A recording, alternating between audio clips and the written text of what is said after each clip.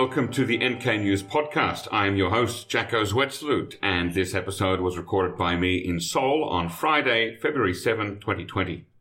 My guest today is German photographer and author Thomas Billhardt. He was born in 1937 near the border with Czechoslovakia in the city of Chemnitz, which from 1953 to 1990 was known as Karl-Marx-Stadt. As the name would suggest, this was an East German city, and Thomas Billhardt was an East German photographer famous for his photos of the Vietnam War, but also pictures taken in Palestine and Nicaragua.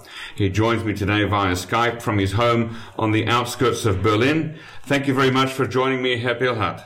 You are here today because in July 1989 you joined the East German delegation to Pyongyang's World Youth and Student Festival. This festival is a historic event that I have been quite interested in for a long time, and last year we produced several podcast episodes in which we interviewed people who went to that festival. How was it that you came to be a member of that delegation? I was a student at the Academy of Arts in Leipzig and was very dissatisfied with that education, with the theoretical education, and asked my professor, could I combine this with practice? He recommended that I go to the Central Council of the Free German Youth, East Germany's youth association, and that's what I did.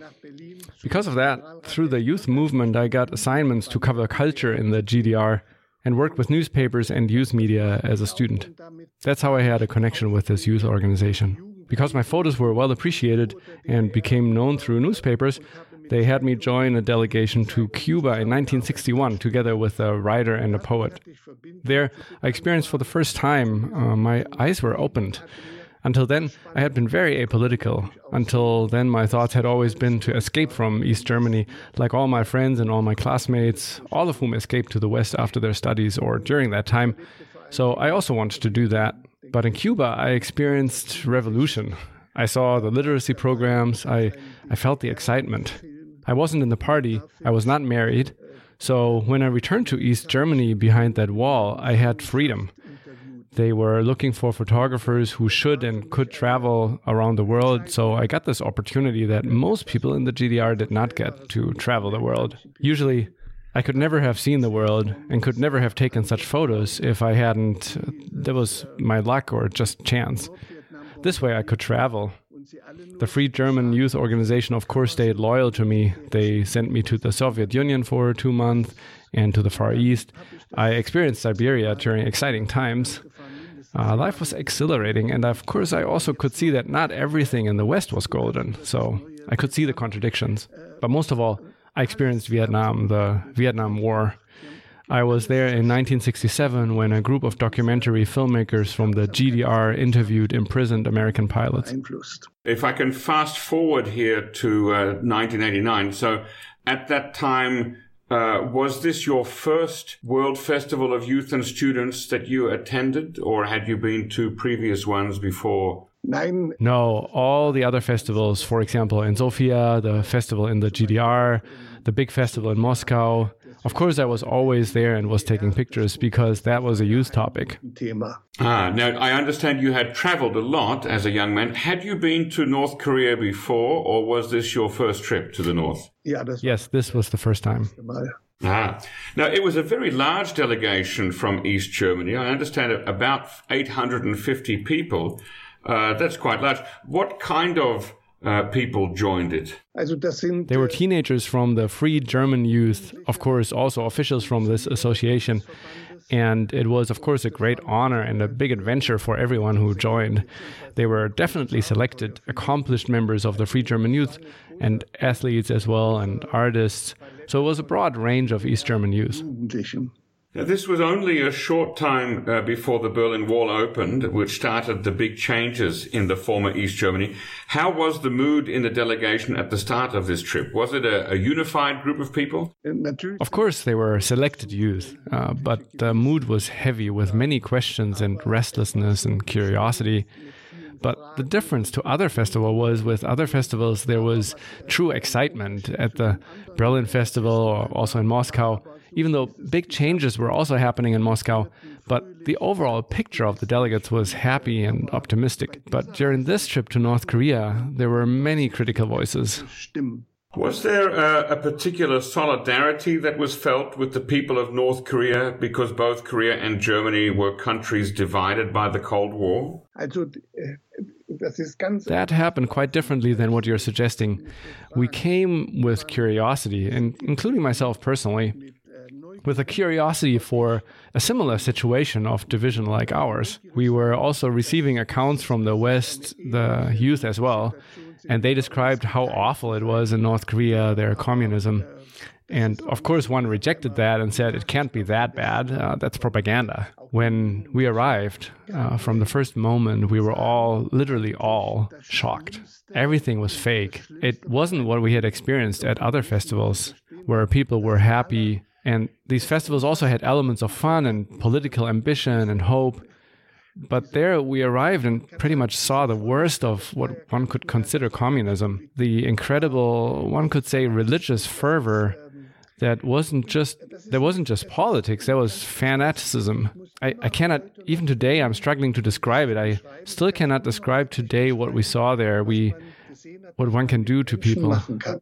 So you mentioned that you are a member of the Free German Youth, the Socialist East Germany's Youth League, and I believe that you were even greeted at the airport on your way to North Korea by Margot Honecker, the wife of the then leader of East Germany, Erich Honecker. What did she say to you as you were preparing to board your plane to North Korea? The situation was a bit different. I had previously gone to Margot Honecker because I had been doing a big worldwide exhibition for UNICEF on the occasion of the Convention on the Rights of the Child, which was adopted by the UN General Assembly in 1989.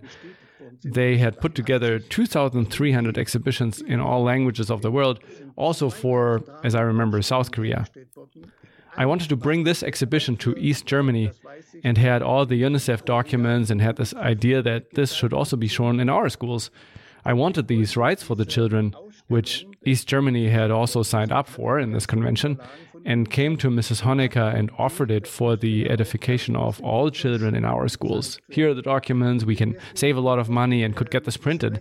That's why I went to see her. At that time, Margot Honecker was the only one in this huge party apparatus who would wave to me during events, who would come to my exhibition, so the only one who reacted. One has to imagine it this way. When you attend party conferences as a photographer and you're there and photograph it, the Politburo, the power, just stands there and nobody, they're stiff, they are so unmoving and don't really make contact with you. Margot Honecker was very charming. That's why I thought she's a likable woman, and that's why I went to her. Unfortunately, she did not react. Of course, I know that's because East Germany did not adhere to the convention. There was just an empty promise. But what I can't forget is that when she asked me what I would do next, of course, I told her about it with excitement. I was curious to come to North Korea and would go there again today and would be just as curious. And she said, "You will visit a beautiful country with beautiful people, and Kim Il-sung is a wise man." Because Margot Honecker told me that she had been there with her husband and had taken a vacation or had been invited, and she knew the country. Now, I understand that during your 8 days in North Korea, you shot more than 100 rolls of film, but never released or published any of them. Was that because of the shock that you experienced in North Korea? That was because of my shock. I could not support this. I'm a photographer who photographs with engagement, and I have a position. And what I experienced in North Korea, the godlike worship of Kim Il-sung, the leader, the wisest, this insanity of the masses, I saw when he entered the huge sports arena, when he went to his seats, his throne, how people were screaming and turned hysterical and ecstatic like a god. I also saw all the guards, the police, the secret police who all kept an eye on us. When one stood in front of his statue, they had painted it brown. It used to be golden, but that was too blinding, so you couldn't look at it, so they painted it. Everything that was happening there was so terrible, I could not support it. However, I could also not express my opinion in the GDR, since this was officially a brother nation. And with that, I could not have published these photos anyway, and could only have published lies or the enthusiasm, and would have made myself part of the ideology and with Margaret Honecker's thoughts. It suddenly struck me that what Margaret Honecker had said as the wife of our General Secretary, what they were thinking, that may also be our own future. I was horrified and also greatly disappointed. It was a big turning point in my thinking, and my hopes about what was socialism, what was good, were gone. I would like to correct one thing. Socialism, that is of course a wonderful idea, and I was dreaming and had a belief that it could become reality. But unfortunately, humans are not able to. It's utopia. It has taken me a long time to realize this. It's been hard. And now I recognize it, and I have experienced my own big disappointment. What did you see in the faces of the people there? How did they look different from other people around the world? I'm a people photographer, so I'm a humanist, and therefore my photos were appreciated in the GDR and were trusted by the rest of the world. I tried to look deep there as well, but people are so fanatical, even children already. Children are my big theme. I should have found curiosity, openness, but most of all curiosity. They are unburdened, and to photograph that shows the future. It's the hope in the eyes of children. But in the eyes of those children, there were only screams, hysteria. They were like puppets. They had already been exploited. You could see it in their mass demonstrations, in the images at the stadium where children, just school kids, I was told, were trained to hold up colored pieces of cardboard and flip them on command. It's gigantic. There's movement, riding horses, blooming flowers. They show texts, and the audience is like, whoa.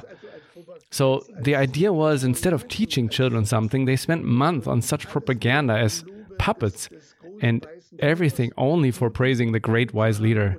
To only have this on their mind, that's incredible.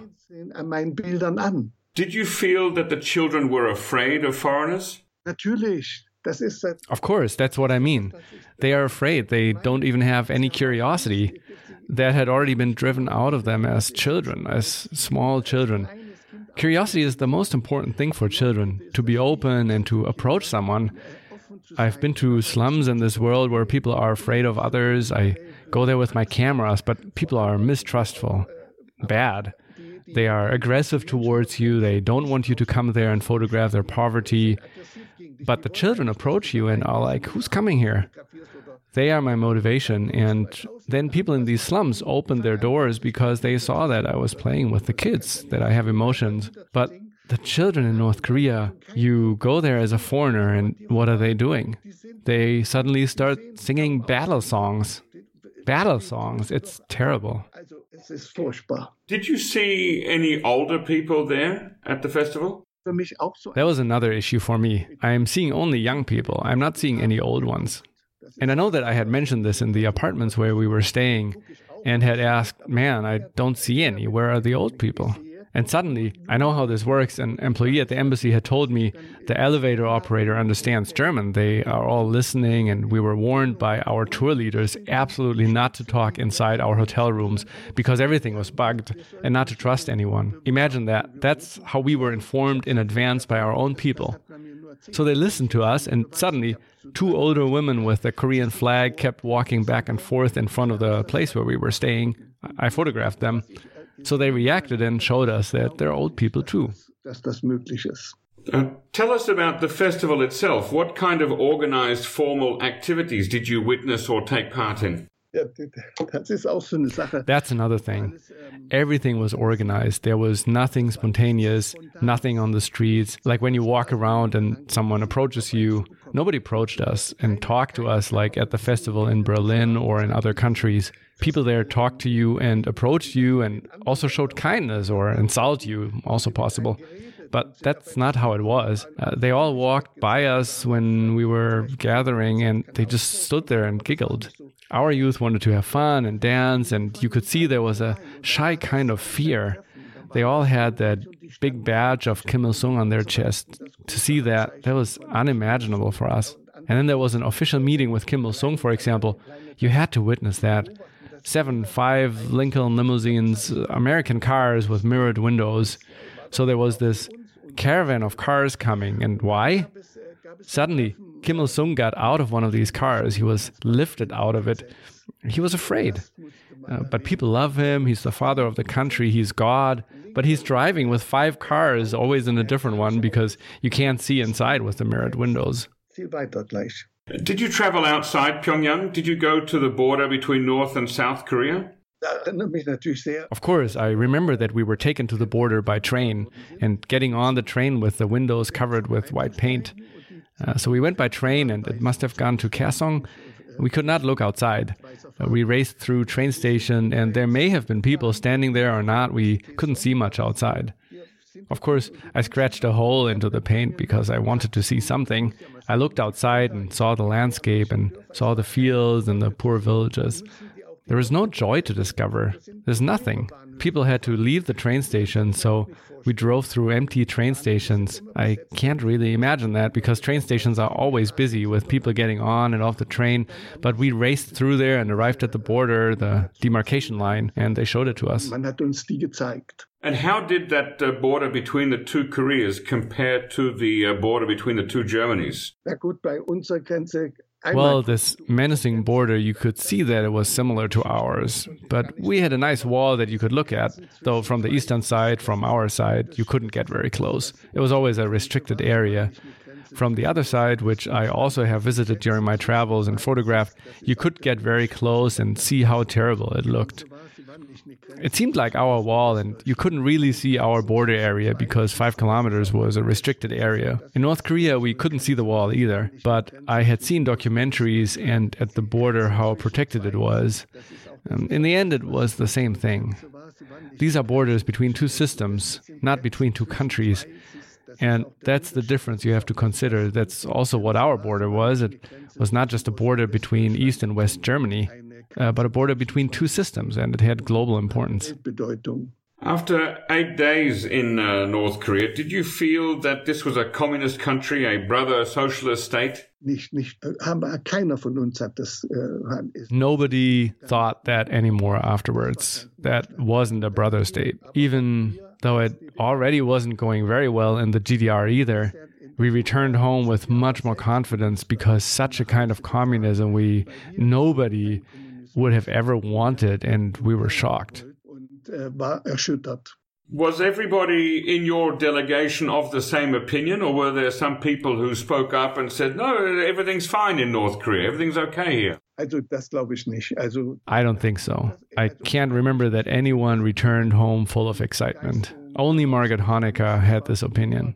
Not even Egon Krenz or our other leading officials were excited when they returned. They were also glum. They didn't say that, but they showed how they felt. You noticed it.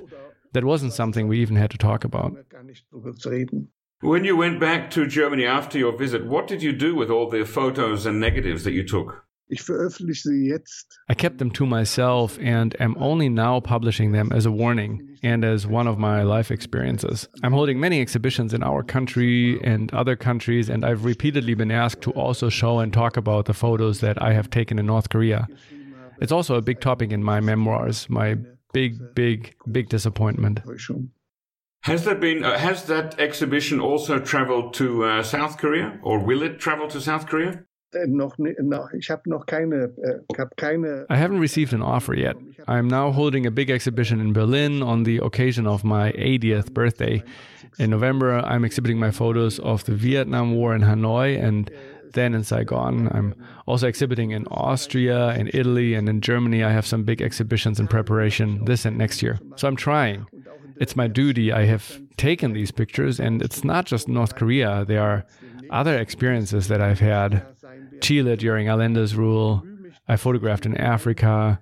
So I've gained a lot of world experience during my 50 years of work, and I'm trying to pass something on by telling about my experiences and disappointments. I did not just photograph for myself. I also wanted to do something and educate. That's why I'm happy if I get to exhibit and publish. You said that you present these photos of North Korea as a warning. What are you warning about or against?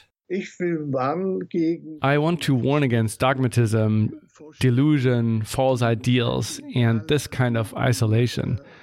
I'm for an open world, I'm a cosmopolitan, and I want to warn people. When you walk through North Korea, I'm reminded of East Germany. It wasn't comparable, but the banners you're seeing there on every corner with tanks threatening with rockets, destroying the enemy. I want to warn against the ideological rabble-rousing and hatred that we have also started to experience in our country. I'm for worldwide communication, knowledge, experiences, learning how to come together instead of sitting apart. In 2009, I spent 2 days in Seoul and I couldn't even take pictures fast enough. I didn't have enough time, but I enjoyed it because I always had the images of North Korea's capital on my mind. Have you had any desire to go back to North Korea since your visit there 30 years ago? I would wholeheartedly like to do that, but I'm sure that I would not be a welcome guest due to my public activities in Germany. Now, you've been kind enough to share a couple of your photos with NK News before the interview. First of all, could you tell us about the photos that you shared with us? For example, what do their photos show or what's significant about them to you? Sure, there's this one photo where these girls are walking towards you, young girls, and they're singing and none of them looks at you. I've already told you the story. You have to imagine it like this. I'm photographing and I'm walking around alone, something that wasn't even allowed. Between the houses, there are these concrete walls that are layered so you can't look into the backyards. Those were side screens. Can you imagine that? If you don't know this, you won't notice. In the photo, you can see these concrete walls and you can pass through between them, but they're screens. So I walked through those and these girls are coming towards me and suddenly they start singing and none of them looks at me while they walk by. There was simple fear. And everything was under surveillance. And they even built these concrete walls in between houses so nobody can see the lives of the people behind them. The photo with Kim Il-sung, that's the story I told you, that he came to see our delegation and was lifted up the stairs and was seated and then was told something and then he left again and was carried away. What I saw there was a mummy. I guess that's what he was already. These people constantly plucked lint off him. And at the Great Stadium during the final event, I was seated higher and could look down at him where he sat in a separate lounge. How they cleaned everything beforehand, how they checked everything with white gloves and checked his seat again to make sure there's no lint anywhere. And then the god arrived and they rushed around him and plucked something again and did something with his hair. And during all that, the whole stadium was booming and shaking because everyone was screaming like crazy and standing on the tips of their toes. There were also these demonstrations where the people of the world paraded along the streets. People were lined up on the sides, and there was something that I noticed that really startled me. The cheering was no cheering. There's no curiosity. It was just screaming. And every once in a while they had drummers, and when the vehicles arrived and the delegates that were marching and waving towards the people, the drummers started drumming and everyone started screaming and waving artificial flowers. And when I started photographing the eyes of the children, they were just screaming but with empty faces. They've learned that. The screaming. They've been trained and they can play the piano when they're 3 and they can play the violin and stand on the street in the rain and play the violin. But once it's over, they stop immediately. There were always someone with microphones that screamed at other people. When we saw the images after Kim Il-sung's death and saw how people were crying, these screaming cries, it makes you shudder. As a humanist, it's unbearable. Will you be publishing, or have you already published a book of your photos? I have a photo book, Thomas Billhardt Fotografie. It's sold out now, but I still have it. I've published more than 70 photo books over the course of my life, but most recently there's been one big picture book about my entire life. And there are my memoirs, Thomas Billhardt, Adventures with the Camera. There are also catalogs about my exhibitions. In your most recent photo book, are there some of these photos that you took in North Korea, or have they not yet been published? My photo books also contain pictures of North Korea. Fantastic. Well, I'd like to thank you very much for your generosity with your time today. It's been very interesting to hear your experiences there in 1989, and we hope that you continue to travel with this exhibition around the world and let people see what it was like then. Ja, danke. Ich habe verstanden. Wonderful. Thank you so much. And I wish you a long and happy and healthy life. Danke gleichfalls.